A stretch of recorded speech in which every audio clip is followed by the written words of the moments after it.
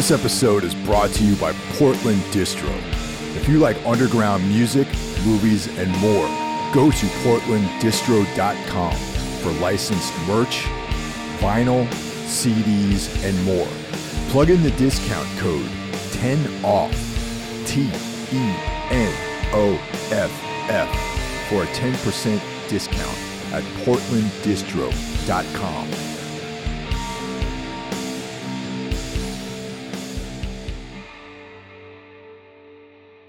I am tired of the same old faces, the same old things. Happy New Year, everybody. Welcome back. We had a nice week off from Everything Went Black, and glad to be with you all. I hope everyone had a safe holiday. So it's just fitting that Ralph and I kick off 2023. How's it going, Ralph? I'm good. Hello, everybody. Happy New Year's also from my side here, from the old motherland, so to say. I hope you had a good start into the new year. And 2022 sucked for me, Mike. And I know, like, you're also not a fan of that year. So may 2023 treat us a bit better than last fucking year. Yeah, I mean, 2022 is rough. 2021 was rough. There was some promise in last year, but I'm really looking forward to getting this year underway. I have a lot of plans for stuff, and one of the high points of this past year was you and I reuniting in person and sharing the stage for Unholy Passion. Oh man, yeah, that was one of the best things last year had to offer. Yeah, I was, I'm still kind of tripping out on the epicness of that whole experience and how cool it was to finally meet all the guys in the band and, you know, all the other bands. Unruh was awesome. Loather, Deathsomnia, like all these bands were great.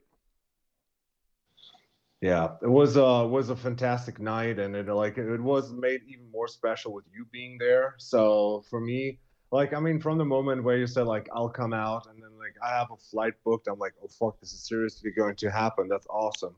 And then when I brought up that idea to cover Unholy Passion, and the other guys were like, yeah, let's do this. And I mean, they didn't know you, like they knew Tombs, the band, but didn't know you. So, and I think like from the moment where we all stepped into the rehearsal space together, there was like an instant chemistry, and everybody's now talking, oh, Mike Hill, the legend. Everybody like Ulfa. They're like, oh, yeah, that guy hit so much, man. I don't know what the big deal. So I can officially say, for all you people out there wondering, from Camp Ulta, we can clearly state it's not difficult to work with Mike Hill. He's not difficult to work with. It's funny how much traction that one post that Drew made really got. I mean, that shirt exists, man. There's a shirt, and it's done ironically, actually, because our friend Greg played in Tombs briefly, and it actually stems from him, where he was like, you know, man, people. Sometimes they say you're difficult to work with, man, but, you know, I think you're very easy to work with, man. You're, like, real straightforward. And I was like, I guess, really? People say that about me? I'm like, damn, you know? It just really, that's how the genesis of that shirt started. And that's so funny, again, like something that we have in common. When Blut aus Nord, of all fucking bands in the world, Blut aus Nord named All That Has Never Been True as their number 2 record of the year. Yeah, I saw that. And like that, dude, like that blew me away. I'm like, fuck, this band is so special and so important to me because they're like one of the most free-thinking art entities when it comes to extreme music. And for them to give us kudos like that, I'm like, wow. And then like it got like 500-600 likes or something. That we reposted it, and then I checked. Like usually I don't like go through the comment section a whole lot, but I was curious if people would be like, oh fuck, I've never heard of these guys, and like thanks for putting us on, because I think like people that dig Blut aus Nord could be potentially into Ulfa. Sure, man, absolutely. And then it was like a lot of people had like this incredible praise of everything. And then there was one guy commenting in German. Yeah, so yeah, I like the music a lot, but unfortunately they're arrogant pricks, and I don't want to like see them, and that's why I can't back the music. And like 5 or 6 people that know me and know us were like, "What the fuck are you talking about?" Ultha is like probably one of the easiest bands to be around with. They have no ego whatsoever. And then it's like another guy. I did a podcast, like a video podcast with Black Metal Endurance Punk yesterday, Yeah, our friends. and Yeah. yeah. And he said like in another episode that when he drove out to the release show for Converging Sins, which was kind of like the first Unholy Passion, that his friend that was in the car was like, yeah, like Ralph, that guy in that band, he's an arrogant asshole, and like he was talking shit about me the whole drive. And then later on, he was like Dirk, so the Black Metal Endurance Punk guy was like, yeah, like I met him and he's totally cool. So like I don't know, like sometimes we rob people the wrong way just by being ourselves. I don't know, but yeah, I think I'm easy to work with too. I just think I might be a little misunderstood sometimes. Maybe I don't know. It is what it is. So you're not going like with people that like will force their will upon others, storm the Capitol to make the point clear that Mike Hill is an easy guy. You know how I feel about that stuff, man. Like the redneck revolution that's going on in the United States. Oh man. But Yeah. yeah, no, it was an epic time. Like I said earlier when we spoke, it was like, my first time actually going to Europe as a tourist. I didn't have all these road cases, and I wasn't traveling with a bunch of like suspicious looking characters. And I just had like my rucksack with me, and I walked on the plane, and it was great, man. And when I got off the plane, I just left. I didn't have to go to the oversized luggage area to pick up, a bunch of guitars and effects, racks and things like that, Yeah. Yeah, I remember when I picked you up in Düsseldorf at the airport and I was waiting and you texted me. It's like, so yeah, I left the plane. I'm like, okay, cool. So I'm here at that gate and waiting.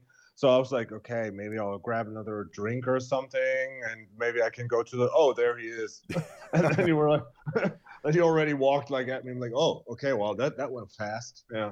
Yeah, no, it was definitely a good time, man, But, Yeah, and I mean, yeah, yeah. it was fun. Before we Yeah, get going now we on just this, I'm sorry. yeah. Very good. No, before you go into the plugs, I just wanted to say maybe a bit of a tease, but we like Mike and I spoke about something, so maybe this year something will happen where Mike has to fly again. We'll leave it at that. But this time, there'll be a very specific mission in mind, so that's good. Yes. There'll be some preparation, so that's cool. Yep. Yeah. Yeah. All right. Before we get going on today's episode, I just want to shout everyone out. Of course, this is part of a greater whole, the efforts that we put forth here at Everything Went Black. Of course, I'm referring to the podcasting. I always fuck this up. The horsemen of the podcast apocalypse. I'm pretty good at it by now because I always use the hashtag when I repost stuff on the Everything Went Black. So like I think I can nail it at the first try. But oh man, it's your show, so you have to learn it. You know what? Do it. It's your show now, just as much as mine, man. Say it. No, so we'll give plugs to the horsemen of the podcast apocalypse, right? Yeah. Okay, that works. So that's perfect. Nailed it. Okay. Who do we have on Monday? Monday is Horror Wolf 666. That's of course brought to you by Brandon Legion. On Tuesday, we have Grandmaster Jackie Smith delivering Into the Necrosphere, and that's like pretty much the only extreme music podcast that I listen to these days. Another one that I've been like checking out is Heavy Hole out of Long Island. Really cool guys to do that one. Wednesday is Everything Went Black. Thursday is Necromaniacs. I come back again with either Mike Scandato or Jeff Kashid, and we talk about horror films. And then Sunday, the Lord's Day, the Dark Lord Carl Hikara brings you Soul Knox, and that's a pretty sick like channel right there.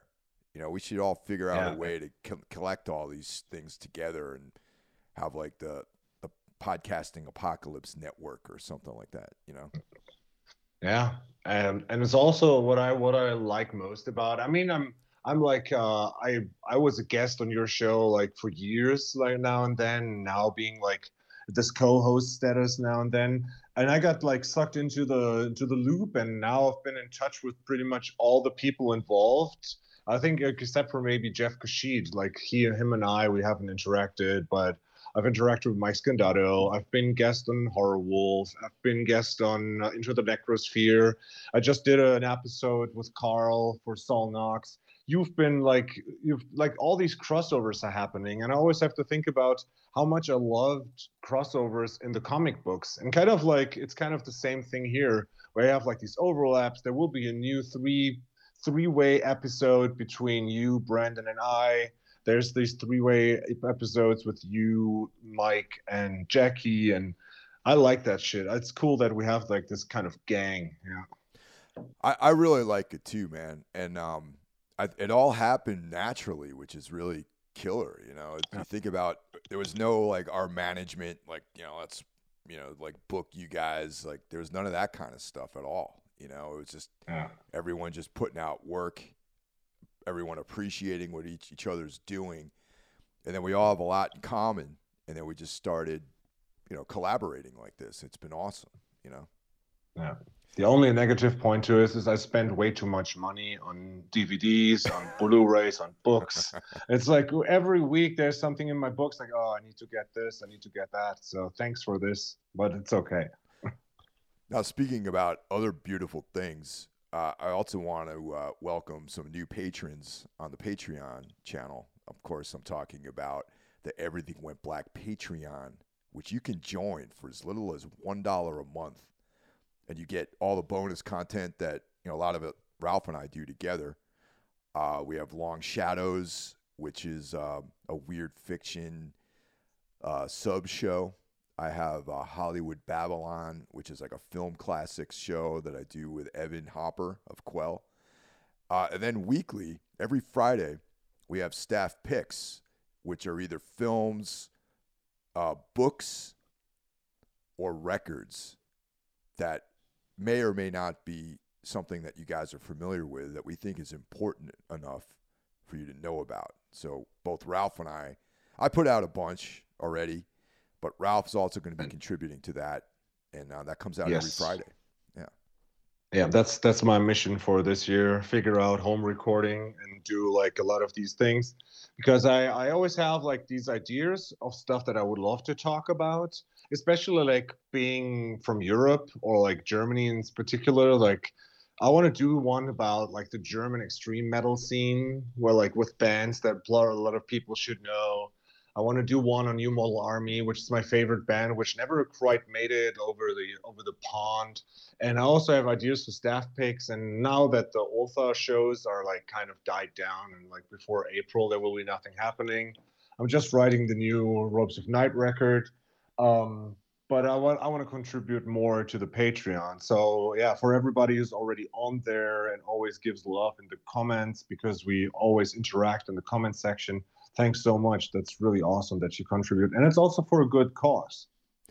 Also, there's a lot of interaction. You know what I mean? Like there's, I feel like the people on Patreon are like, I don't know, there's like a cool little community of people. We interact with each other. We're going to try to do some live streams on there this coming year. I got to try to figure that technology out. And yeah, it's a growing community. And I also like to welcome aboard 2 new people. Zur Mazhaus, and I know that's not your real name, but I'm not going to use your real name because that's what you're showing up on various channels that we interact with anyway. I don't know if you want people to know who you actually are, so I'm just going to leave it at that. And I'd like to welcome Charles. They're like our 2 newest members to the Patreon community.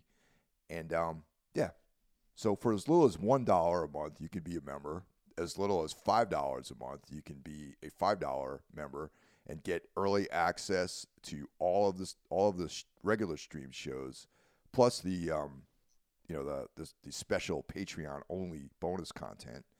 And then I opened up a sponsor level. So for $25, you can get a ad similar to the one I do for Portland Distro, for your band, your business, any kind of project, and you get pretty much everything in addition to that custom ad read. And you can do this for 1 month or for all eternity. So it's up to you. You can do I think you should into you should oblivion. you should install like an option for like $8 or something where people send you a joke and you read the joke out loud, because I think that would be funny too. on the Chris Jericho podcast, which is like, I mean, it's not a secret, I'm a wrestling fan, so pretty much next to the podcast Horseman, I primarily listen to like pro wrestling podcasts. And Chris Jericho is always great. He always has like metal people on there. He had like Damian Leone of Terrifier on there, and also like cool wrestlers and backstories. And every week he has fucking Duff McKagan send in the Duff McKagan joke of the week. Oh wow! So every week it starts actually like wherever he is, like, I mean, he's on tour with Guns N' Roses all the time. With it, like, he records a voice message of a stupid joke and sends it over. And then they play it on that show. So that's always the intro to the Chris Jericho podcast, is Duff McKagan reading a joke. Well, one of the things we were thinking about doing for Necro is setting up a voicemail, like one of those Google voicemails, so people can actually call in and leave a message. And we were gonna have those tacked on to the show, just because of all, like with anything like horror films, there's such a wide variety of opinions, and we only give our opinion. We don't think of what anyone else wants to say. So especially with Rob Zombie stuff, people are very, very divided over his creative output. So gotten some hate mail and things like that. So I just think it'd be awesome to be able to play a lot of that stuff, as well as like the good stuff on there too, But I love hearing people try to like tell me I suck and I should stop doing this stuff or whatever. And, you know what I mean? Yeah. I mean, you know what you've got coming then, because I will invent an alter ego and we'll call it Cancel Left Wing or something. And we'll always like, oh, you guys should be canceled. It's like you're like misogynist white power guys and you're difficult to work with. So yeah, that's we'll kind of the stuff I was hoping to get. You know what I mean? Yeah, kind of like our topic of today, who got like a lot of shit in his ways in his career, but still a likable guy, and that's why we're doing a podcast about him. Of course, we're talking about Arnold Schwarzenegger, and the Austrian oak. Yeah, definitely. Bodybuilding champ, bodybuilding pioneer, actor, governor, and politician. I mean, the guy, if you really think about that, let that sink in for a moment. Think about how diverse that is. All of those things that require a lot of dedication to do. And he's, to varying degrees, accomplished all those things. Yes, I mean, that's the thing. Like, he didn't fumble and fail at any of those things. Of course, he had like missteps in his movie career. He had missteps in his marriage, and he had missteps as a governor. But like, all in all, he has a pretty solid track record of the stuff that, like, the legacy he leaves behind. And to this day, I mean, he's a Republican, and back then I remember when he was in charge that he like took money from the public education and refinanced the military with that, because he was like a Bush guy. But then again, like, he did so much like social engagement, environmental work, and he still does to this day. And he fought hard against Trump, like when Trump was still the president, and ran everything into the ground. So I give him kudos for that. Yeah, I mean, I've never been a Republican myself, and it's unlikely that I would ever vote Republican, and I probably wouldn't have voted for Arnold, honestly. But Yeah, yeah. at the time that he was governor in California, um, there was a lot of gerrymandering going on both sides, and he was able to bridge the gap between both parties and actually get things Mm, like the budget approved, and there was some success to his political yes. career. And I know that in the United States, the bar of success has been considerably lowered by Mm, the 4-year reign of terror that Donald J. Trump has done to my country. But before all that, Arnold actually had a fairly successful political career. yeah. And I mean, we're both primarily fans of his like cineastic work or his canon of work. But I assume you're also. I just expect like, did you read any of his books on like bodybuilding, Oh yeah. physical fitness, and because you're into that, right? Yeah, definitely. I mean, like, especially when I was younger, like, when I was in high school, I mean, I was all about like weightlifting and like, yeah, I mean, I still lift weights now. Mostly for the last like decade or two, I've been, I've been more focused on like, martial arts and things like that. But that the Arnold Schwarzenegger Encyclopedia of Bodybuilding is like a must-have for anyone that is into weightlifting. You know what I mean? That's like a must-have in every library. So yeah, I mean, he's a writer, an author, essentially too. Yeah, it's like I mean when we've talked about doing this episode, and it kind of like stemmed from we did Stallone, and I think I spoke to Carl Hikara about the Stallone thing, and then he mentioned like you should do Schwarzenegger too, and I'm like, yeah, actually we should. And I mean, I just suggested to you like in a mail that there's another great couple like these two dudes that we should do at one point. We'll see what the future brings. But I mean, Schwarzenegger is like he's one of the biggest icons of our generation, I think. Yeah. Yeah. But before we start going off on all of this other stuff, let's just get some of the basics down with Arnold. So Hmm. born July 30th, 1947, in Styria. Did I pronounce that the right way? Austria. Yeah. How is Yeah. that? How is that It's pronunciation? it's okay. It's okay. How would you Let me say see. it? Yeah. Hey, what? So let me see, because I just have Graz, which is the city that he's famous for. But like, where's the? Yeah, Tal. Yeah, which is just like a Tal with an H. If you remove the H, and you have Tal, which this means valley. So it's just like the translation for valley, and I mean everything where he comes from. And I mean, we will talk about it. I have been to the Schwarzenegger Museum, and I've been in the town that where he was born. It's pretty much in the middle of the mountains, Like there's a lot of like these valleys, and that's I assume where Tal comes from. Yeah.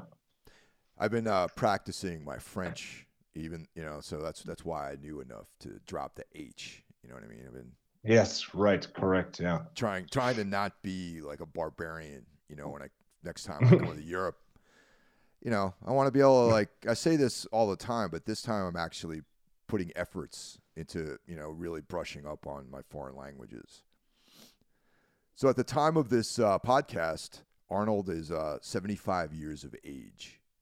He is a U.S. citizen. He's a registered Republican. He was married to Maria Shriver between 1986 and 2021, and he has 5 children that we know of. And I think just 4 of them are with Maria, right? The 5th one is his bastard son, Yeah, or his bastard. Yeah, right, correct. and And yeah. yeah? What were you going to Did say, you know Rob? his who? Did you know who his son-in-law is? No. Chris Pratt. Oh wait, yeah. Actually, I did read that. Yeah, that's interesting, man. Chris Pratt. Yeah, Yeah. yeah. Um, Yeah, like he was like you said, he was born in the aftermath of the Second World War, pretty much at the end of the Second World War. He's born to Gustav and Aurelia, and Gustav is a policeman, a gendarme, like you call them in Austria. He had a brother called Meinhard, and he passed early. I didn't find out like what from, but he was born in '46, so a year before Arnold, and he already passed in 1971, so he wasn't that old. And it's being said that Schwarzenegger grew up in a very disciplined and authoritarian upbringing, which is typical for post World War II Germany and Austria. And probably there his discipline like I mean that guy is disciplined, and maybe that was in his upbringing that the roots of all the things that he accomplished later on with being so disciplined. Yeah. Yeah, and so what is that area of Austria like? You said it's like a valley, or you said you've been to the city. So let's talk about that. Yeah, it's Graz is one of the one of the bigger cities in Austria, but not like super big.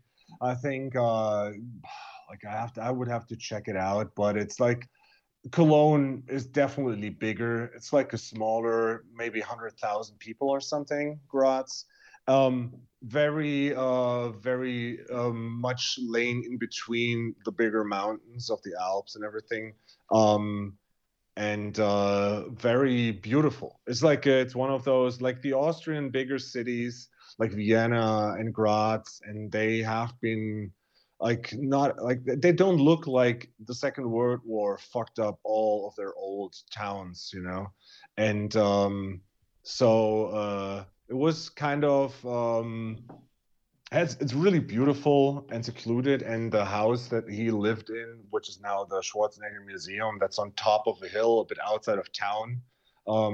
Very, very nice. And well, when Ultha toured in 2019 for the Belong EP, it was actually we toured. Oh, and it was like the day of my birthday. We were in Graz, and my wish to the band was I want to go to the Schwarzenegger Museum. So yeah, that's what we did, and saw a bit of Graz when we played there. A very beautiful town. How far off the beaten path is that? Like, for example, say Tombs was in Europe and we played in Vienna. Like, how far away would it be? Vienna is like far away from everything. It feels like from wherever you're going to Vienna, it takes a long time. But if you go from Munich to Graz, it's maybe like 3 or 4 hours. Okay. But it's like Graz. Graz is like a city like Innsbruck or something where you could play solid shows. And I mean, we played Graz, and it was a cool show. They don't have like these gigantic venues, but it's one of the.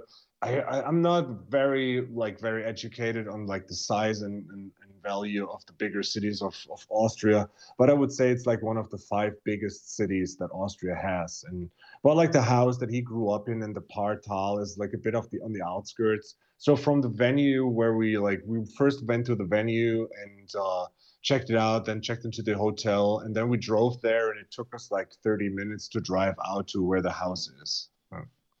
What kind of stuff do they have there? Mm. Dude, they have the original skull from Terminator 2. Oh, So stuff like this. Yeah, like he actually gave it to them when they did the third movie and it was still a prop.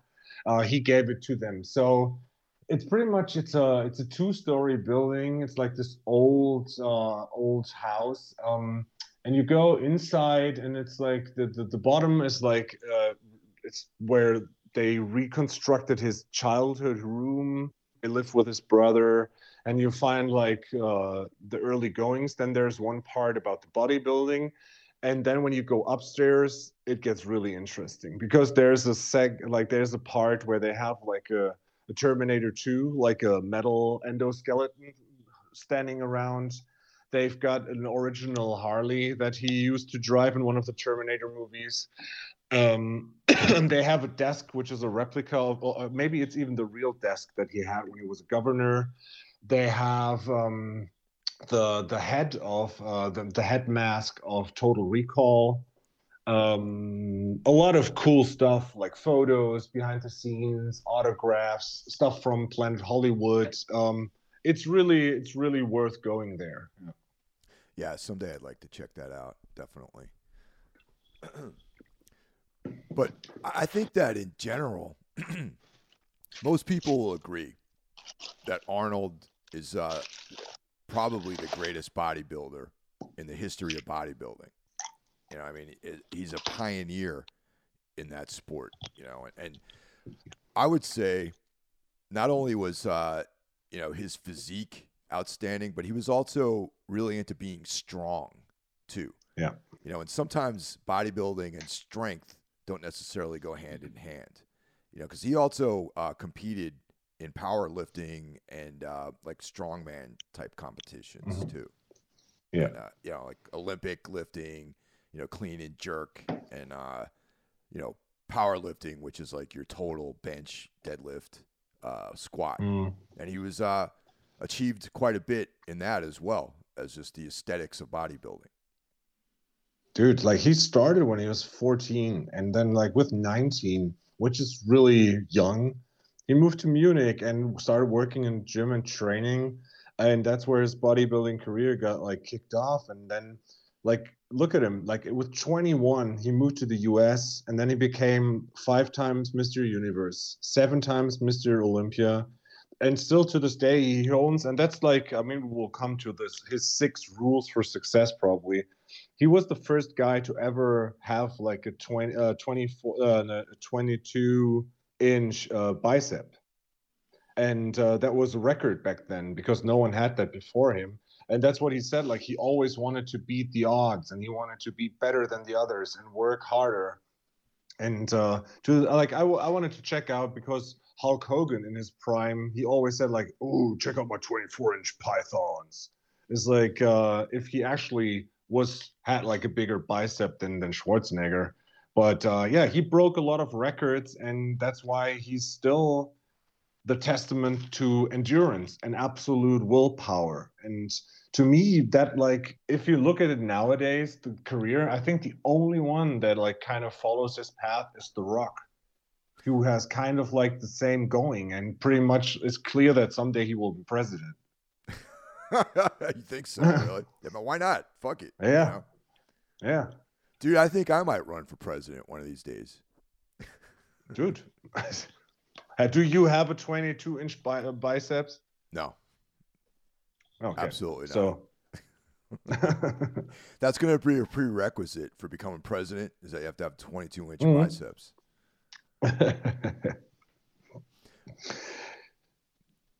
But, all right, some of you guys out there are grumbling right now about, steroids, Yeah, of course. Yeah, no doubt.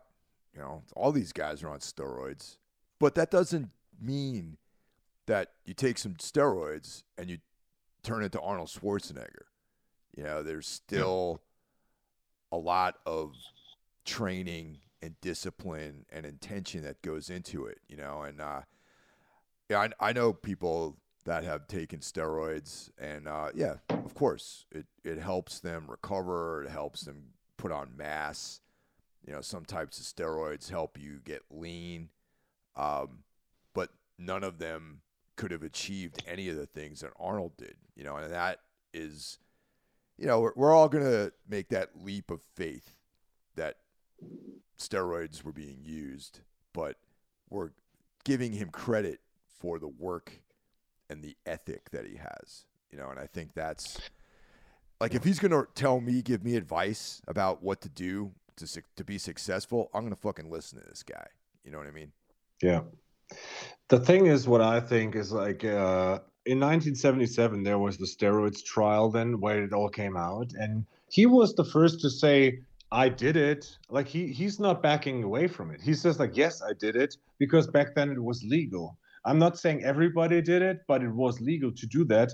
But once it got eradicated and wasn't legal, I still did the same workout, and it worked even harder to get the same mass. And that's kind of like what I think with his endurance and his willpower, that he's like, so yeah, I had the help, and it helped me to achieve this, but now I'm not allowed to do it anymore. And like in his 6 rules for success, he's like, sometimes you have to break some rules, but not this one. And so I just work harder, and then I'll get going. And look what he did and achieved after the steroids. Yeah. Now, some of this stuff is chronicled in Pumping Iron. You ever see that one? No, I haven't. Oh man, dude, you need to see Pumping Iron. Okay. It's like a documentary about that they filmed that while he was trying to make his comeback as Mr. Olympia, and he had lost a bunch of weight, like a bunch of his mass, to be in the film Stay Hungry. All right. And so he kind of announced it on the fly that he was coming out of retirement to go back and do a Mr. Olympian. So he only had 3 months to train, and this is where he defeated Lou Ferrigno, and regained the title again. Now this movie is a must see, man. I don't know if it's streaming anywhere, but it's Arnold at the height of his powers as a bodybuilder. And there's Lou Ferrigno, training out in Brooklyn, young Lou Ferrigno. And it's just a powerful movie, man, really. Okay. The funny thing is, like, I mean, you could argue nowadays, like, who had the better call, because Lou Ferrigno got casted instead of Schwarzenegger to play the Incredible Hulk, and see who ended up with a better career. Yeah, well, actually, Lou Ferrigno is pretty much like he's out there still doing conventions and everything. It's kind of cool. Like you might go to Chiller one year out here in Jersey, and you might see Lou Ferrigno there signing autographs. Yeah, when I rewatched the King of Queens show a while back, he's a part of that too, and I completely forgot that. And it's cool. Like, he seems like a likable guy, and I don't know. Like, I would say hello to him. Like, I think he's a cool dude. Yeah, I like him just because he's got, he's like a New York guy. He grew up in Brooklyn. He's like, I don't know. He's like, reminds me of people that I know in my own life. That's why I kind of always have a soft spot for Lou Ferrigno. Yeah. So he achieved everything you can achieve in bodybuilding, and then he got cast for his first roles. Now, his first role was actually in 1970. So there was a little bit of an overlap between his bodybuilding career and his acting career. So he was 1970. He was in Hercules, which was like this super cheapy like film where his accent was so thick that they had to overdub another guy doing the voiceovers for him. So yeah, it was. Yeah, I have not seen this movie though. Oh, dude, I have. And I have a funny story about that. First off, he's not credited as Arnold Schwarzenegger, because back then he said, like, people cannot pronounce Schwarzenegger. So he's credited as Arnold Strong, which is a cool thing in itself. Yeah. And someone should start a power violence band called Arnold Strong. So the movie is really bad. It's like really bad. It's like a cheap superhero Herculean movie in a way. So it's one of those movies that ran because Schwarzenegger is one of the biggest heroes over here. So you have, like, at Easter time or Christmas time in the regular slated TV slots, you will have like some of these old movies. And Hercules in New York was one of the movies it was called Hercules in New York here in Germany. And it's one of those things that always ran. And I remember Easter, it's like celebrated with your families over here. It's like the highest Christian holiday that you can have. And so my parents and my grandparents were sitting in the living room, and I was watching the movie with my headphones on. And by that time, there's this. I mean, you get a lot of sweets for Easter. So there's like these little chocolate eggs that you give out, and like stuff made of sugar. And there's the stuff we call gelée eier, which is pretty much like these wobbly gummy bear kind of stuff, but like more gelatin in it. And it's just disgusting. It's just sugar and gelatin in a way, and it's covered in sugar. So like they look like chopped up half egg, and they're like red, yellow, green, blue, and has like a sugar cover around them. And we had like a ton of them standing on the living room sofa on the couch. And while my parents were like talking to my grandparents, I was watching that movie and eating a whole tray of that, which would be as much as eating probably like 4 burgers or something. And I drank a liter of cola with that, man. because I was like 10 or 11. And I just remember that like all of a sudden my mom was like, "So dinner's ready, come over." And I got up, and in that moment, like all the sugar combusted, and I had to throw up. Like a real gigantic like stream of vomit came out and like messed up the whole Easter ceremony. Dude. Yeah. I was gonna say all that sugar, man. Like my heart would have man. exploded. Man. Jesus. Dude, I just remember like I don't remember me puking, but I remember like being on the sofa eating that whole tray of those gelatin eggs, and then like drinking the liter of cola, and then it's like, "Come on, get up." And I got up, and my circulatory system must just revolt, and then it's just like, ugh, all of that shit came out. So yeah, good movie to remember. I need to see that, man. I haven't seen Hercules, and I don't know if it's, you know, you could probably stream it somewhere for free. I guess Probably YouTube even, or something like this has it as an illegal rip or something. There's actually quite a bit of stuff on YouTube as far as films go, man. Like there's like stuff that you can just go to YouTube, and there's like some weird, grainy, you know, rip of a movie that you want to see. You know, so I'm sure it's up. Oh yeah, you sent me the link to one of those, an occult horror movie, which was in the vein of like Exorcist and shit, which is like a second class movie that a lot of people praise, but it's on there in its entirety. I forgot the name, but that was really good. Yeah. I have to, yeah. He was also, these are films that he did that overlapped with his bodybuilding career. So he was in a movie called The Long Goodbye in 1973. Mm-hmm. It's a Robert Altman film adapting Raymond Chandler novel. And it stars Elliot Gould. And I actually saw this movie, but I don't remember Schwarzenegger, though. He has a small part. He plays a hitman. So I have to rewatch it. I saw this movie like years ago. And then he was in Stay Hungry, 1976. I don't know anything about that movie. I haven't seen it. No, me neither. But it's almost like his whole life was leading up to this one point. And of course, I'm talking about the film that really put him on the map. And I'm referring to Conan the Barbarian, yep, in 1982. And that's when I first heard Arnold Schwarzenegger. Yeah, I think most people did. I mean, for me, it was Terminator, but I'm 10 years younger than you. So that makes sense. Yeah. Yeah. So that's, so I remember seeing that in the movie theater with my dad. And I was like, you know, all right, now, very unpopular opinion, okay? I liked the very beginning of that movie, you know? But I have to be honest, like, it looked cool. I liked Arnold as Conan.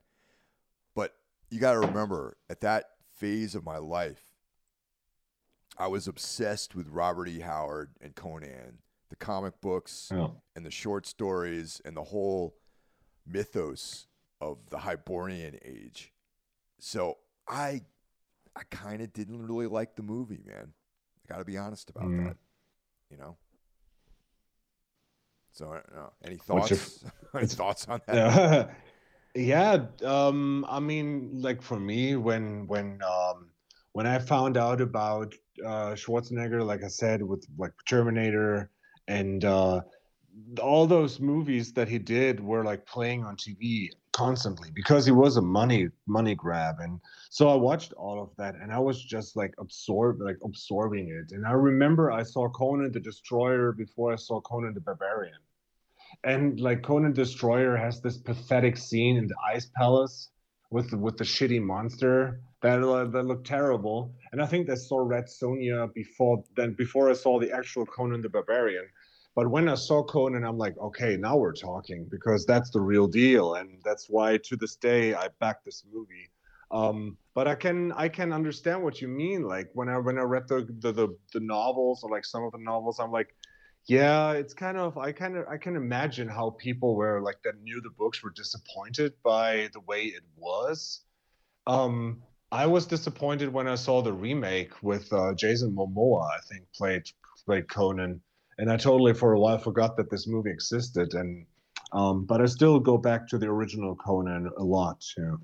Yeah, I don't think Conan has ever really been done the right way, honestly, or the way I Yeah. would like to see it. You know, it's funny as we're saying this, I can imagine Champ Morgan, like my his opinion of me diminishing as I go on and on about Conan the Barbarian. So you know, text me after you listen to this, Champ. So but yeah, I don't think Conan's ever been done the right way, and there has to be more like sorcery, more like weird stuff, you know, like monsters, like that kind of thing. And Conan himself had to be like a little bit more, you know, crafty. You know, he was like an intelligent character. I think now, if you know, we got Schwarzenegger as a mature older man to play Conan as King Conan, it might be a completely different story. I think if someone like Robert Eggers were to make a Conan film of Conan as a king in Aquilonia later in his life, now would be the time to cast Schwarzenegger as Conan. I mean, that was in the plans, but it never got done. There were like, I think up until 2017, there were plans to do this, and I think there's even a graphic of him with gray hair sitting on the throne, and that would have ruled. Yeah. Yeah, it's you know, I don't know, man. Like it's still possible, man. I mean, you know, Schwarzenegger looks great. You know, 75-year-old man. The dude looks amazing. Yeah, he says like he still works out at least half an hour with weights every day. Yeah, no, it looks like he does. You know, for sure. I can't believe he's 75, man. Jesus. Yeah, yeah. It's same thing with Stallone. Like I'm just watching his new show Tulsa King. Oh yeah. And that dude looks ripped, and it's like he says like in like he has like an on-off thing going with the like a lady in that show, and like when they hook up the first time, she's like, okay, so how old are you? It's like, and then he says something about like when I was in middle school, like he has like a reference for the time, and she's like, what, that would make you around 75? And he's like, yes, I am. And I think he portrays his actual age, because I think Stallone is 75 as well, or so, right? Yeah. Or somewhere in that realm. Somewhere in that realm, definitely. Yeah, and he also, I mean, look at the Expendables movies, dude. Like he went all in hard for that. Yeah, no, totally. You know, there's that other character that Robert E. Howard did, Kull, which is an even more like moody, brooding like character than Conan, which no one ever talks about that character because there was never. I don't think there was ever a movie made about him. I don't know. You know, I might be wrong about that, but yeah, there's like such a wealth of interesting stuff in that vein. And especially since things like Game of Thrones and Rings of Power and all that stuff is kind of like hot right now. They should look to Robert E. Howard to make some of these films. Yeah, they should have done this instead of the shitty Willow show that is on Disney Plus now. Yeah, I haven't even watched that, man. You know. Oh, dude, it's terrible. It's like, I don't know. It's also, I think they fumbled Willow. They fumbled with the Game of Thrones spinoff. They really did a good job on the Lord of the Rings show. Yeah. But yeah, man, like a dark fantasy like this. I mean, there's like some of these things where I just think like, also we talked about Werewolf by Night. It's like, dude, like push the fucking Marvel horror things and do it in that vein. That would be so cool. Do like another Hellboy movie with the darker imagery that you can do now, you know, in the quality of Dark or 1899. stuff like there's so much to do. And like imagine like a dark, really dark, brooding Conan TV show that's like looks like all bleak all the time and heroic. Like I would fucking dig that. Yeah, man, and there. I mean, I have since we're on this subject, I have to mention two of my other favorite characters. There's Kane, written by the very much underrated Carl Edward Wagner. He's like such an incredible character, and that's another thing they could just license a character like that. Or Michael Moorcock's Elric saga would be great too for like these Amazon or shows. It'd be incredible. I think right now, pretty much all of these estates that you have, like with like written out stories that have been successful for years, it's only a matter of time until the big studios snatch it up. Because now Paramount Plus is like streaming here too, and so like all this, like Vice has its own TV, like its own station and everything. There's only so much stuff that you can do. So eventually someone has to like pitch the ideas like, dude, we have a figure like Conan that is like it fits the like it just made the case, like it fits the vibe of Game of Thrones and Lord of the Rings. So why not own up to it and just like commit and do stuff like this? I mean, they could have done a fantastic Swamp Thing out of what they did with the show, because it looked great. The Swamp Thing looked great. They just messed up the story, and that's why it went bankrupt. But they could have done something genius with that. Yeah, totally, man. And I would. That's another character they never really did the right way. I'm rereading the Alan Moore trade paperbacks of that series, and it's like such an incredible, like very intelligent story. That lends itself to the culture right now.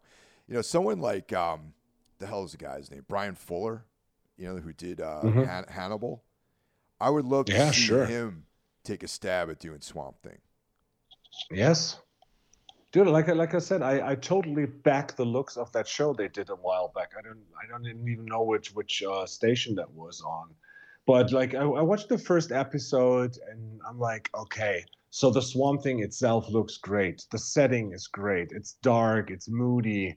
And then like the second episode is also cool, and then it just like lose complete interest because it turns into this shitty love story with like stupid characters, and you're like, what the fuck are you doing? It's not difficult but like it's the same thing in wrestling. I always feel like I could tell the writers like, do this with that character and it would work, and then they go the exact opposite way. And yeah, maybe sometimes we just have to accept the fact that they ruin stuff that we like. Yeah. I think that was on the DC Universe app, the Swamp Thing show. Yeah, that might be true. Yeah. Yeah, would make sense. Yeah. I had that when it was a thing. That they discontinued that too. So what's actually the movie where I think everyone will agree, the franchise, the king of all franchises, is the Terminator. That's like when Schwarzenegger really, in my estimation, arrived as like a force in the action world. Yes. And it was something completely unseen, unheard of before, from the technology and the looks, and it was just perfect. And I remember that when I mean, like I mentioned before, like everything here in Germany usually is dubbed, so he had like a real cool voice. And then I saw it the first time in English, and I'm like, how the fuck could Americans back him talking like this? And then like an American friend of mine said, yeah, because he always sounds like a robot. I'm like, oh yeah, that makes sense for Terminator. Yeah, but it's incredible. And I think like the first Terminator is still like, it's from 1984. When you look at it, it still holds up. It's one of my all-time favorite movies, actually. Like I said, I saw that when it came out when I was a kid, and not in the theater. I think I saw that on VHS or something like that, and totally blown away by it. Like I'd never seen anything like that, and like I was reading, stuff that, like Philip K. Dick and things like that. I got into that stuff in high school, and there was like the more dystopian, like sci-fi stuff that kind of primed me for the Terminator. But Yeah. I'd never seen a film like that. It was kind of like a horror film. A lot of it took place at night. It just had this like very cool look to it, and like he was actually a scary character. This unstoppable force, and and also he just was fucking cool, man. He had like that, Yep. the army jacket, and I don't know, just the whole vibe of that movie was great.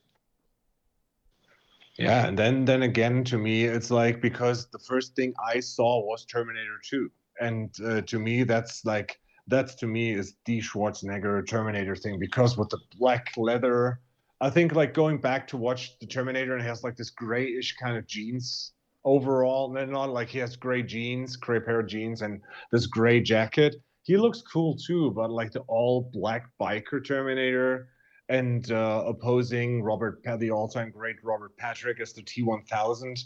That to me is like that's the thing. Yeah.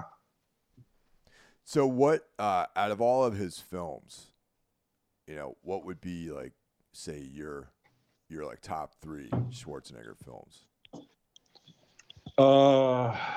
Twins, Junior, Jingle All the Way.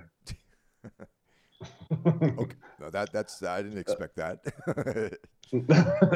No. I have to say, like I do like some of his comedic shit he did, and I mean it got bonkers. Like look at him in Batman and Robin as Mr. Freeze, and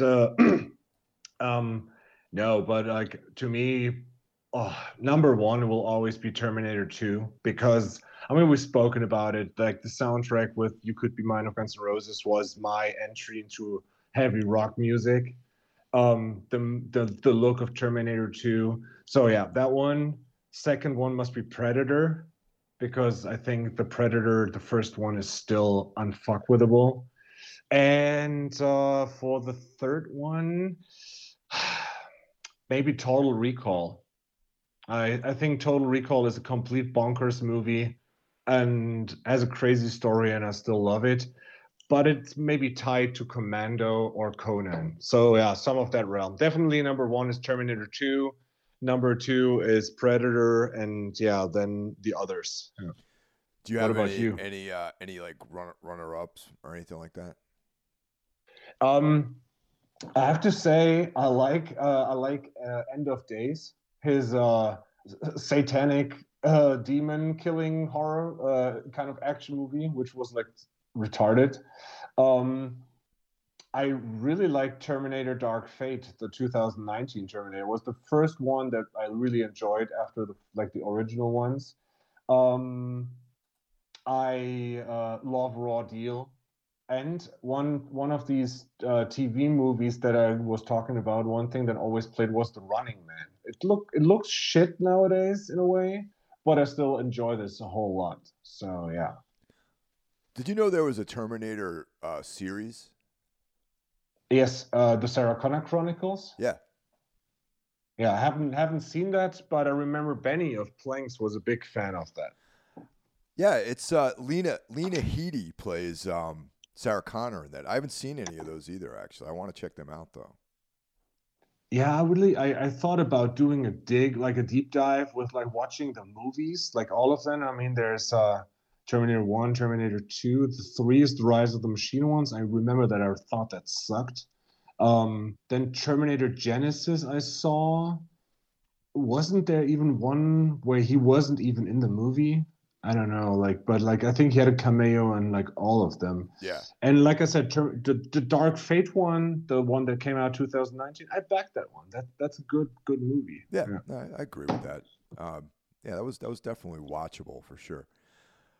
So for me, my top one is Terminator 1984, the original, and I like Terminator 2, but I find myself rewatching Terminator the first more than Terminator 2. And it's funny, I said the king of all franchises. I got to be honest, like most of the other Terminator films are like mediocre, you know what I mean? Some are better than others. Definitely want to check out this series with Lena Headey as Sarah Connor. That'd be interesting. Yeah. I think she's great. She's a great actress, man. I really, really like her work anyway, you know.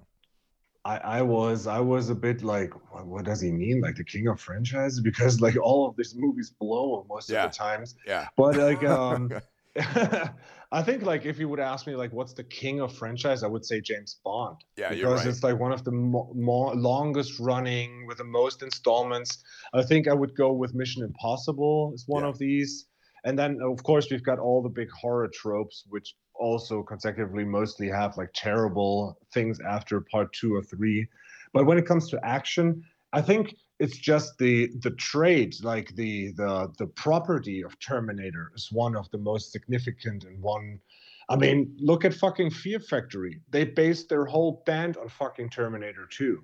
Yeah. You know, like all the sounds, the things, the aesthetics, and like the first and second one, the looks of it, they're almost, I think, as like the laser sounds, the tank sounds is almost as significant as Star Wars, because like half of the movies that use laser sounds use stuff from LucasArts that they did for Star Wars.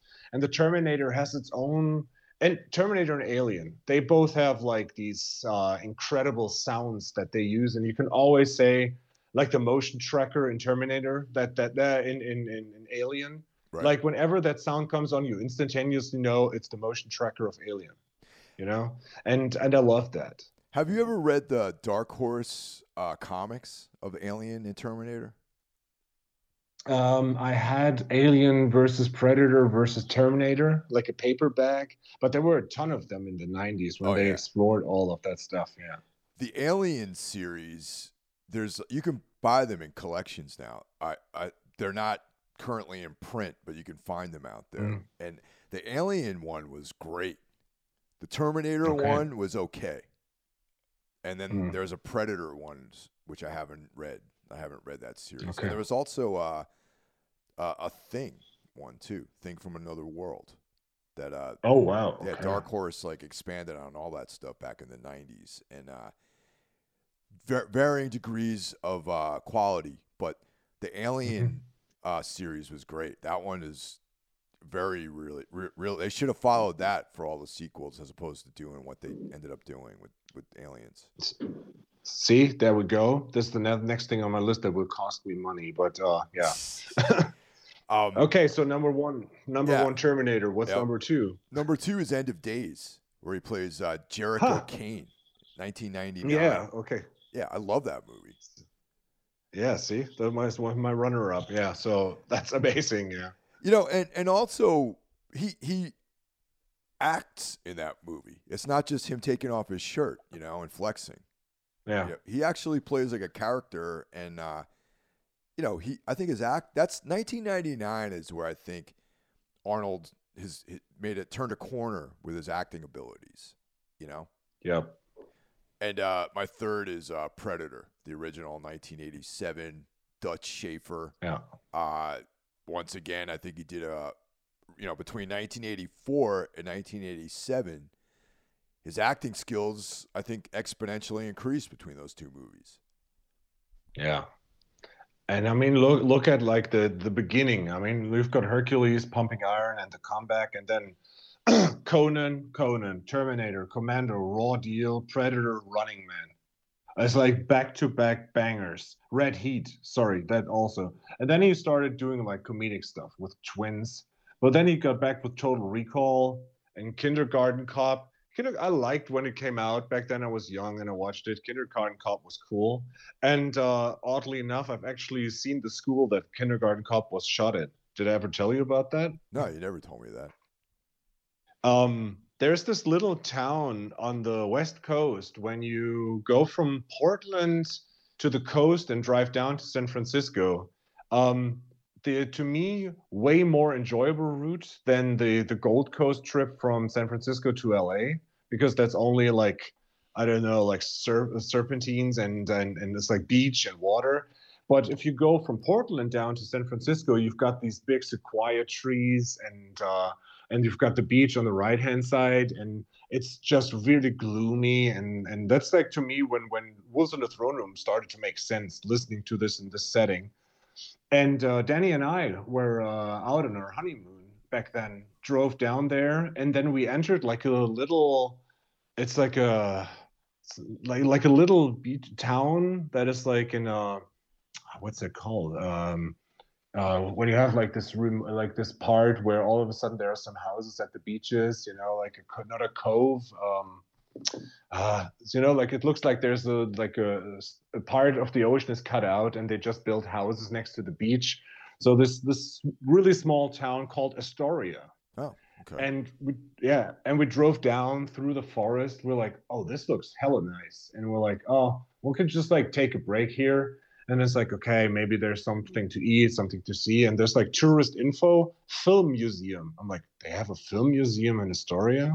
Okay. So we had some time to kill. It's like, let's just go in there. It was like $10. And there was a Jeep outside that had like bullet holes in it. And I'm already like, it's like, huh? Wait a second. This Jeep looks totally familiar, and I don't know why. So we went in, and we thought like it's just a movie museum, but it's actually a museum for all the movies that have been shot in this small remote town of Astoria. And this Jeep is the Jeep from the Goonies, where the gangsters in the Goonies drive away from. And in this fucking town is the fucking Goonies house. So like I went up to the Goonies house, which is one of my childhood favorite movies. And I was standing in front of the house. I'm like, holy shit. And then it's like I turned around, and like 2 streets down there was a school building. I'm like, and I swear to God, that's the school from Kindergarten Cop. And then we looked in the brochure, and it is actually the school from Kindergarten Cop. So they shot Turtles in Time in that city, the Goonies, Kindergarten Cop, and they did the one with, oh man, there was an 80s movie with a robot. It was called Number 5 in Germany, and it was a robot that wanted to learn all the time. It was like, let me see what that is in English. Short Circuit. Oh okay, yeah, that's yeah. it. No, that sounds right. Yeah, Short Circuit. It's called, and like again, the stupid German thing where they just like, oh, it has a name that doesn't make sense in German because no one knows what a short circuit is. So we call it Number 5 Lives. Interesting. Yeah. So yeah, that town is crazy. It's very beautiful, and yeah, that's where we saw like the school of Kindergarten Cop. And yeah, it's like movies like this, when I'm in a phase where I feel bad and I just need something to watch to enjoy, I still like can enjoy Last Action Hero, Kindergarten Cop, or stuff like this. I even like at Christmas, if Jingle All the Way is on TV when I'm with my parents, I don't skip channel. It's ridiculous, but it's kind of fun. Schwarzenegger's just like a likable guy. Yeah, he's good in pretty much every movie, man. I have to agree with that completely. That he's a likable character wherever he shows up. Yeah. I got a couple of runner-ups too, man. I got Raw Deal. That's you ever see that one? It's like the kind of gangster one. Yeah, that was pretty awesome. Yeah. Maggie. You see that one? I haven't seen that one. I wanted to ask you if that one is good. 100% see that. It's definitely It almost made my top 3 actually. Oh wow! Okay, good. Yeah, and Total Recall. Total Recall is just a great movie in general. He's awesome in it. That's like one of my that's a go-to movie of mine too. That almost made it in the top 3. Yeah, it's one of these over-the-top movies, and it's everything that Paul Verhoeven does is like over the top from the get-go. And I mean, like the holy trinity of like Verhoeven with RoboCop, Total Recall, and them like with the Marines and the bugs. What's it called? Like the super bloody one where fuck off, dude. I'm too tired for this.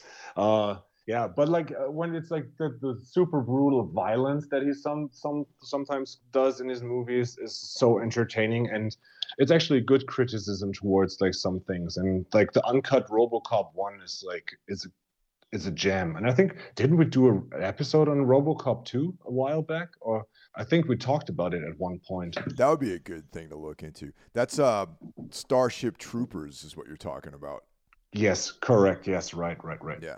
Yeah, if we haven't done RoboCop, we should do one on RoboCop 1 and 2. Yeah. I got to be honest, like the first one is like super super dark, man. And the second one, if my memory serves me correctly, Frank Miller, the comic book creator, has something to do with the script of that second one. Yeah. And the first and second one, they still are, I think, amazing. And the third one is it's kind of like the Hellraiser thing. One, fantastic. Two, doesn't hold up as good as you remember it to be. The third one, straight up garbage. Yeah, definitely. RoboCop 2 though has one of my all-time favorite villains in it though. It's what the hell is it? Patrick, I think his name is Patrick Noonan, who and the whole thing with that drug nuke, he's the drug dealer guy, and just a fucking good movie, man. But yeah, the first RoboCop is like really, really kind of depressing and sad in a way too, Absolutely, and also the cast is just bonkers, and it's Well, we'll do a RoboCop one. Yeah. So, eventually, Schwarzenegger would replace Donald J. Trump on the television show, The Celebrity Apprentice in 2015. Yeah. And Donald actually would go on to criticize Arnold in his role, as his, but then eventually Schwarzenegger stepped down, but not after Arnold attacked him on Instagram. Yeah, of course. Of course, his paraphrasing, he's like, "Hey, Donald, I have a great idea. Why don't we switch jobs? You take over TV because you're such an expert in ratings, and I take over your job, and then people can finally sleep comfortably again." He's a smart ass motherfucker, man. Like he's not as dumb as you thought he would be. I mean, I think he learned hard, like he did everything the hard way, and probably he came like over to the States looking kind of like a goofball, but the dude like read his stuff, like he knows what he's talking about. Dude, that's like a thing that people. I mean, if you think about how incredible his story is, like the guy came over as an immigrant, whenever you go to another country, you definitely stand out. You know what I mean? Yeah. I do. Like, fuck, when I'm in Europe, I feel like I totally stand out. So, remember when you picked me up at the airport and we went to get coffee? And maybe it was because I was exhausted because I hadn't slept in, 24 hours at that point.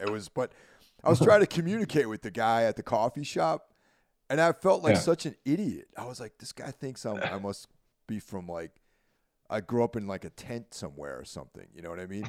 And I was like, so you can imagine being an immigrant coming to another country and then you become governor of California and like this iconic action hero. And also, by the way, the most prolific, groundbreaking bodybuilder, and you're immortalized in history, really. Yeah. The dude is like, and that's when we talked about this idea, that's what I told you. Like in our English books, like I mentioned this a bunch of times. It's like I don't just like teach literature in English. When I teach kids English, it is like teaching them to speak the language of English. And cultural studies is just like a minor side note. It's like a sidebar, more like a narrative that you like adjust the grammar in, and so like when I was like in school to learn English, I remember that in my seventh grade English book, there wasn't like an audio file and a text about Arnold Schwarzenegger. where someone like impersonated Arnold to read his biography in a way, like for kids. And that day, that's when I started imitating Schwarzenegger. And so now when I talk about like America, which is in the eighth grade but in our schools, and you talk about the American dream, I always use like the example of Schwarzenegger and have them like read up on that. And then sometimes I even teach a lesson as Schwarzenegger, which is like kind of ridiculous, but the kids love it, like because I can imitate him fairly well. And so yeah, it's if like if there was ever a success story, it's that one of him. You know, there's also been like, you know, just like any other famous person, some smudges on his permanent record. You know, of course, Yep. aside from steroids, in a article in We magazine, the famous adult magazine We, he talks about smoking marijuana. And Mhm. in Pumping Iron, there's a scene where after winning, he's enjoying some cannabis. So that hardly, I mean, you know, I'm not, you know, Yeah. into marijuana really, Mm. but that's really hardly an illegal drug these days. You know what I mean? In the States, at Yeah, least, it yeah. is. I don't know about Europe, but in the States, it's pretty much decriminalized in most civilized parts of the country. Yeah, it's happening here in this now too. Yeah. It's like New York, Seattle, Boston. It's like totally legal on like a you know, a recreational level to smoke weed. Seattle was like the first city I'd ever been to that where people were just like freely smoking marijuana. It was like being in like Amsterdam or something like that, you know. Mm. Some Berlin politicians pitched the idea of like decriminalizing all usage of drugs. So pretty much to train the idea of like you have to be responsible for yourself. Can you imagine like in Berlin that Oh like man. when meth and LSD and all that shit isn't illegal anymore, then it would be like fallout. Like But it would be like Vancouver because there's that one neighborhood in Vancouver that's where the Rickshaw is located. This venue, which okay. it's one of the sketchiest places I've ever been in, man. It's like I think it's West Vancouver. I might be wrong, but every time I go there, I just see some of the sketchiest people, like really dark stuff all the time. And of course, the load in for that venue is like down some side alleyway, you know. So you Oh go off the great. main road, you go down, you make two turns to get to the back of the venue, and that alley at night is just complete darkness. You know, like people doing drugs, like having sex, like stuff like that. You know, it's like there's needles everywhere. There's like human, you know, feces and stuff like that. It's pretty brutal. Oh, man. I can imagine. I mean, I've been to places where you're like, when you tour as a band, you get out of the van, you know, like two people have to stay here and protect the van at all times, or otherwise we'll have no wheels and nothing left anymore. And that's mostly the part of towns when you read like some American bands on tours, like, oh, they got robbed in Lyon. What a surprise. You know, like some of these French towns, they're like incredibly hostile. And yeah, it's like it's super sketchy. And I remember like when I was in the States the first time and did that round trip of the West Coast, and then I took the Greyhound bus to San Francisco to stay with a friend for a couple of days. Um, in the afternoon, I took a bus and went to like downtown San Francisco. And then it's like, oh, I have a map here, and need to go to Haight Ashbury. So it's Oh like yeah. 10 blocks. I can just walk up there. So I made it through 2 blocks, and then I turned around because I was shit scared. I'm like, holy fuck, this is the real deal. And I remember that the bus driver was like, we had like a bus that drove us around like around the states, and then he dropped up the whole group at the LAX. And he's like, so where do you need to go? It's like, oh yeah, I'm going to a friend in San Francisco. So he's like, oh yeah, how do you go there? It's like, I'm taking the Greyhound bus. I'm thinking about like using public transportation to go there. And he was like, what the fuck? Like, no way, that's in Skid Row. Like, Yeah. I will. I was like, oh, Skid Row, that's a cool band, bro. It's like, and he was like, nah, dude, like you don't know. Like this is the real deal. And so like he drove me there, and he said like, when's your bus leaving? It's like, yeah, in 5 hours. He's like, you go inside the Greyhound station and you will not leave the Greyhound station until your bus comes. I'm like, really? Well, whatever.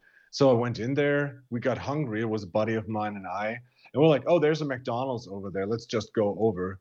It took like maybe 10 steps out of the station for the Greyhound bus. And we're both like, fuck, let's get back. That was so scary. So I can imagine that alleyway you were talking about. Yeah, dude. San Fran is no joke, man. Like even back in the day, that I know everyone. It's like really popular right now to talk shit about the West Coast and how brutal and dreary it is, and the homeless and all. I know that that's like a thing right now, but San Francisco has always been sketchy, man. Like I've always had really buck wild experiences walking around that city, and like San Francisco, Golden Gate Park. I saw this guy with literally the worst staph infection I'd ever seen in my life, man, on his leg. And I was like, that dude probably died as a result of that. That's how bad it was, dude. And oh God. Yeah, it's just a fucking rough town, man. I mean, it's a great city, but it's a rough city, in a lot of ways. Yeah. Yeah. And of course, Arnold, there was some like sexual misconduct, got to mention this stuff too, you know what I mean? But, he owned up to it. He admitted that he behaved badly, he apologized. And, I mean, it is what it is, That's all I can say about that. Well, if you pull that stunt, my friend, if you pull that stunt on Necromaniacs, Cancel Left Man would call in and would say like, this doesn't fly. Well, that's I would appreciate, that would be a well appreciated statement, Yeah. No, I mean, yeah, he's like when I made that comparison to The Rock. That's what I remember when you were here. We were talking about The Rock. It's like, I'm curious if he will be the only guy of that success rate that won't have any dirt to his shtick, Because like Stallone had pulled some shit, and Schwarzenegger did, Bruce Willis did, they all did. But like right now, it looks like The Rock is the perfect guy. I mean, he kind of like lied about the success of Black Adam, which was like a fail. But aside from that, I haven't read anything about him being a dick to someone else. Yeah. Well, if he runs for any kind of political office, I'm sure something will come out, or they'll fabricate something, or they'll stage something where he looks bad. That's kind of how things go in this country. Yeah. Yeah. But aside from that, Schwarzenegger, one of the all-time greats. Do you think or agree? I agree 100%, man. And it's kind of a tie between him and Sly as to who would be my favorite action hero. Both of those guys have a lot of hits. Yeah, the thing is, I think just like they're more like, I mean, they had like this rivalry, like when they they had like the Planet Hollywood cafe with Bruce Willis, but they were like upping the ante on each other, just like for fuck's sake, kind of like Who's Good Doing the Replacements, that they have like this love-hate relationship, and where they were like, okay, like in my next movie, I'm going to kill like 50 people, and I will have like bigger Uzis than you have, or something like this, like this retarded like kind of fun rivalry. But I think the biggest difference is that, to me, like in the overall canon of work, Stallone is the more serious guy. I think Schwarzenegger always incorporated more fun and humor because of the way he talks and acts. And I think it's portrayed best in his cameos in the Expendables. If you look like, the first Expendables is not what you wanted. The second Expendables is the one that I actually wanted.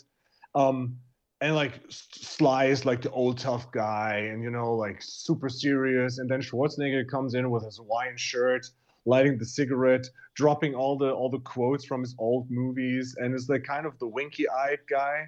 But the two of them together are something that we will probably never see again. Yeah. Yeah, because like you mentioned The Rock, and like The Rock, I think he's a good actor. I like I like seeing him in movies. But he just doesn't have that element of danger that Stallone had. Yeah. You know what I mean? Yeah. Like Stallone in Cobra and Nighthawks Oh man. are Yeah. that's like, you know, he looks like a fucking bad man, you know? Yeah. Yeah. And I mean, they try to give like The Rock several of his sidekicks that they try to, you know, like to have him as like their like the second man, kind of like like if you look at Stallone and Schwarzenegger, they appeared. I mean, they had like later on movies like Escape Plan and The Expendables where they acted back to back. But like they tried it for The Rock with Jason Statham, and both of them don't have the level of honesty to it. I mean, they're both good actors, and I mean, we talked about Money Truck or Cash Truck, and Jason Statham can act serious, and he's a good actor. Also, The Rock, but they both lack the danger. They're good in their like kind of winky-eyed action roles. But yeah, I think like a duo like Stallone and Schwarzenegger will never see something like this again. Yeah, it's funny you mentioned Statham because I actually, he's one of the, as much as he's successful in his career, to me on a personal level, he has one of the most disappointing careers because he's such a great actor. Like, I think that dude really has legit talent and can act. But, you know, he chose to just be an action guy, and which is, for him, the right thing to do because he made, like, tons of money and, you know, he's successful and he's in all these, you know, he's like part of like that action hero franchise. But when you see him act like he was in The Expendables, I think, right? Was that, yeah. Yeah, right, yeah. Like he blows away everyone in that film on pure acting. Like he's like a real actor compared to all those other guys. You know, I would like to see him do something like, you know, like he's like Daniel Craig. I kind of wish he had a career like Daniel Craig, where he's more of an actor than just like a guy who like beats someone up and takes off his shirt and stuff like that, you know? Yeah. Yeah, and I mean Statham was also in they put him in this in the Fast and Furious franchise with The Rock too, and they also have like this back and forth, and they're both more like the funny guys. And yeah, I mean, if it works for him, I mean, I just read today that like Cristiano Ronaldo, I don't know if you know him, like he's one of the probably the best soccer player of all times, and he just like signed a contract with Saudi Arabia for 200 million euros. And they all said like he will play for one of the shittiest teams in a shitty country, but he will get 200 million euros, you know? Like, and at some point it's just like, what do you want to do? I can just like kick it like a low ball and just cash in my money, or I can start like working hard and grinding hard. And I think what separates like a lot of like Schwarzenegger or Stallone, and also I would say The Rock, from a lot of the other action stars is that they have the work ethic. And I think that's the biggest comparison that I have between Schwarzenegger, Stallone, and also The Rock, that they have this ultimate thirst for pushing themselves harder and being the guy that works the hardest in the room. Yeah, that's a good point, you know, because like all the guys that you just mentioned came from more like they had to work up to where they are now. You know, and Statham is actually playing down, you know? Yeah. It's terrible. I don't like that. Yeah, it's the Schwarzenegger quote of like staying hungry. That's like I mean, do you know his 6 rules for success? Have you read them? No. Or do you know them? Tell me. It's I found out like when I checked like to do the research, and I was on the website of the Schwarzenegger Museum. And there was like this small video they produced. It must have been like in some interview where he was asked about his success. And so he has like 6 rules that he wrote down and he explained to and they're also, you can have them as a poster and everything.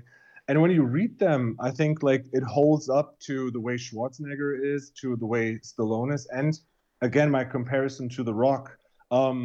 So if we want to, I can do him in the Schwarzenegger voice to make it more accurate. That's like the only real way to do it. Yeah. Okay. So my 6 rules for success that you will need to know, you know. The first one is always trust yourself. Why do you want to be someone else when you don't even know who yourself are? You have to do what makes you happy. That's the first rule. The second rule is you have to break some rules. Not all of the rules are right. You have to be inside the law, but sometimes you have to think outside the box and break some rules, you know? And the third one is don't be afraid to fail. There's places in your life where you will need to fail. And don't be paralyzed by the fear of failure because failure is normal. But then you get up and you get on and you get down to the next level. Number 4, ignore the naysayers. There will always be people talking down to you and want to try to keep you down. Don't keep yourself down. The fifth one is work like hell. Work your butt off. No pain, no gain. And the last one, to keep you grounded, always give back. Because you can't be at the position where you are without other people. So when you're successful, give back to other people. Yeah. Words to live by, man. Definitely. They fucking are, right? It's like, I'm like, holy shit, this dude is like also a philosopher in a way. But yeah, like look at this and copy paste to the way that The Rock is nowadays. And I mean, we both follow him on Instagram. Yeah. He's always giving back to the community. And he's always like, he's ignoring the naysayers. And he gets up at 4 a.m. to do like a 2-hour leg workout. And then he goes and then he plays with his daughter and lets her paint his footnails and everything. It's like, okay, dude, like he's the real deal. And yeah, and that's why I have a tremendous amount of respect for Schwarzenegger, and that's why he will always be one of my favorite action movie stars. That's a perfect way to end this, man. I think so too. Fuck yeah. All right, everyone. Thanks for listening. And welcome to 2023. And let's all have a good year ahead of us. I'll talk to you next time. I'll be back.